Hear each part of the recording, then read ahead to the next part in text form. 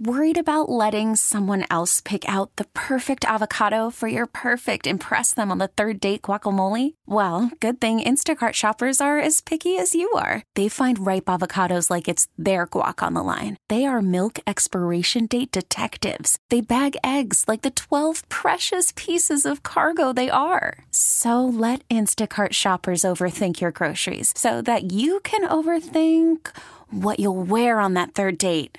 Download the Instacart app to get free delivery on your first 3 orders while supplies last. Minimum $10 per order. Additional terms apply. We really need new phones. T-Mobile will cover the cost of 4 amazing new iPhone 15s, and each line is only $25 a month. New iPhone 15s? It's better over here. Only at T-Mobile, get 4 iPhone 15s on us and 4 lines for $25 per line per month with eligible trade-in when you switch. Minimum of 4 lines for $25 per line per month with autopay discount using debit or bank account. $5 more per line without autopay, plus taxes and fees. Phone fee at 24 monthly bill credits for well-qualified customers. Contact us before canceling account to continue bill credits or credit stop and balance on required finance agreement due. $35 per line connection charge applies. See T-Mobile.com. Welcome in, Linda Stein. Well, thanks, Dawn. Thanks for having me. Absolutely. So let's start with, for the first time, we have Governor Josh Shapiro responding to questions at the end of a news conference about something else. But take me through what's going on and your concerns about this scandal that is now gripping, as you write, gripping the Shapiro administration. Well, it's like one of these things where evidently, what did the governor know and when did he know it? And was he covering up for his friend, Mike Vereb? I'm not sure if I'm saying his name right, but in any event, it does seem like it's not a good thing for Shapiro at this time, especially because he just went and spoke to people up in New Hampshire and introduced himself to the Democrats there as he's laying the groundwork to maybe running for president. At least that's the scuttlebutt I've heard. And so in this case, and this was somebody who's a Republican, right? Mike Vereb, who was a longtime friend of Shapiro, somebody who would be seen as helping with, for example, the budget and push forth Shapiro's image of being a bipartisan governor who's more of an inclusive governor, right? And so it's embarrassing. Now, there's no allegation whatsoever that Shapiro took part in this or anything of that nature, so I just want to point that out. It's more of the handling of the situation. Is that correct? Exactly. Why didn't he fire the guy right away? Why did he keep him on to maybe help with the budget process? That's something that has been alleged that's the reasoning, because this guy was the point man for the budget process, which, Pennsylvania's final budget still hasn't been settled. And here we are in October. And so you're quoting, Linda, for example, State Senator Tracy Pennichuk, who's a Republican from Montgomery County, as well as others. Tell me what individuals in Pennsylvania, especially elected officials, especially women, what are they saying about this? Well, it seems to be which party they're with. It seems like the Democrats are pretty close-lipped about this. They're like standing by their man, Shapiro, whereas Republicans are more upset about it. Tracy Pennicook is one of the ones, and so is the first woman Senate President pro tempore, Kim Ward. And Shapiro downplayed what she was asking, about it. He said, consider the source. And some accounts, I wasn't there, but some accounts say he was smirking. So, and here she is, the very first woman in this position, and in the however many years we've been a state, right? Yeah. So it's not a good look, Governor. So in this one, Senator Tracy Pennicook, who you just mentioned from Montgomery County, so she's talking about the fact that you're quoting her as saying sexual harassment in the workplace can never be tolerated or accepted, especially in the highest office of our Commonwealth, and that there are some serious allegations here. The ironic piece of this to me, Linda, is that Mike, who we're talking about, who's the alleged offender, I have no idea what, we have to see what shakes out and what's true and what's not true. But the ironic piece of this is that she's a Republican. State Senator Pinnacook is a Republican calling out a fellow Republican who's alleged to have done this. And yet the Democrats, in other words, the alleged offender is not a Democrat, but because he's buddies of a Democrat governor, the Democrats, you're saying, are all aligned and keeping mum. That is interesting that you point out that he's a Republican. But I guess, he's a Republican working with the Democrats. I'm not really sure the reasoning for that. But from what I understand, he's been a longtime friend of Shapiro's. So. Yes. Yeah, I mean, I think he's obviously a more moderate, obviously Republican, but in the past he's been known as a Republican. So I just, it's always a shame to me when these scandals come out, and I don't know in the end what's the finding. He has left, he resigned, and so I don't know if that's an admission of guilt or he didn't want to further embarrass the governor. I'm just being transparent here. We're not trying to throw the governor under the bus as having done any kind of activity. The question is, oh no, of course, right?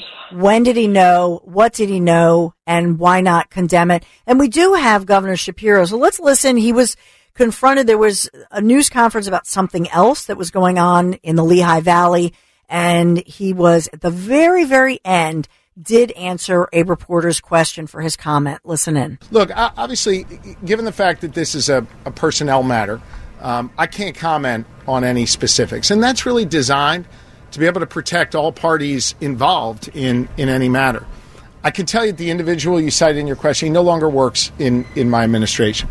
I'll also just tell you, and I want to speak generally on this, not with regard to any specifics here, and I appreciate your understanding of why I can't comment individually.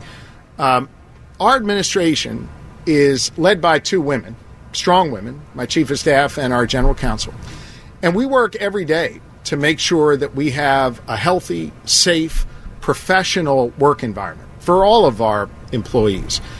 And I want everyone to know who works in the state government or anyone observing state government that should anyone feel that we're not meeting those standards, that we have an independent, robust, professional process to allow people to come forward safely and have their concerns heard. So that was what he said. However, Kim Ward, who you mentioned, Linda, had quite a strong statement about it, and she felt differently, that the alleged offender remained in that influential role for too long, according to Kim Ward, and she felt that the victim was put in a tough spot. Am I saying that correctly? Exactly. So we'll have to see how this shakes out. So far, I think Shapiro seems to be enjoying kind of a honeymoon with the voters. His poll numbers remain pretty high, and, people think highly of him, from what I understand. We'll see if this tarnishes his image at all. Okay. Well, these things, as far as from the, human relations standpoint of any company, I think we all want to watch that. And we want to know, as women, well, if this is my boss in my workplace, does my boss have my back? And which colleagues have my back? If there's something going on and it's legit, and unfortunately, we know a lot of people, unfortunately, they make a phony claim or what have you. But in this case, the alleged offender did, in fact, step down. And so we'll I'm trying to be fair here in all of these things because I've covered both sides. And I think your article in the Delaware Valley Journal is very fair, Linda. But I think the point the point to me is, number one, to question it. How was it handled? And was there any kind of a cover up? And that's my question. Number two, how the media covers it, because you're covering it and you've gone to great length to give everybody's side of the story, Linda. I don't see this in so-called mainstream media. And just imagine if this were a Republican governor, let's just put the shoe on the other foot. Can you only imagine? Right. Of course. We got to point that out. All right, I do want to ask you, in in Delaware Valley Journal, there's another opinion piece about the FCC opening public comment on the renewal of the FCC, the broadcast license for my alma mater, which is Fox 29 News. And in fact, there's a media and democracy group that wants to punish the station. And would that disallow us from watching the Philadelphia Eagles, for Sunday's Eagles game, which is, I think, why the only reason anybody would really care about the story. Can you give me some headline? I can tell you Fox 29 has nothing to do with Fox Network because I worked there nearly a decade. So that I have no idea what they think that case is, but can you take me through what's going on? Well, as you know, TV stations have to renew their licenses, and then the FCC is the governing, Federal Communications Commission is the governing body in the federal government that handles this. And meanwhile, there is this left-wing organization, the Media and Democracy Project, that is going after Fox 29 and saying, well, wait a minute, during that Dominion court case, people that were on the Fox News network admitted in emails that they were saying one thing on the air and other things privately about Trump and other people in the administration, et cetera.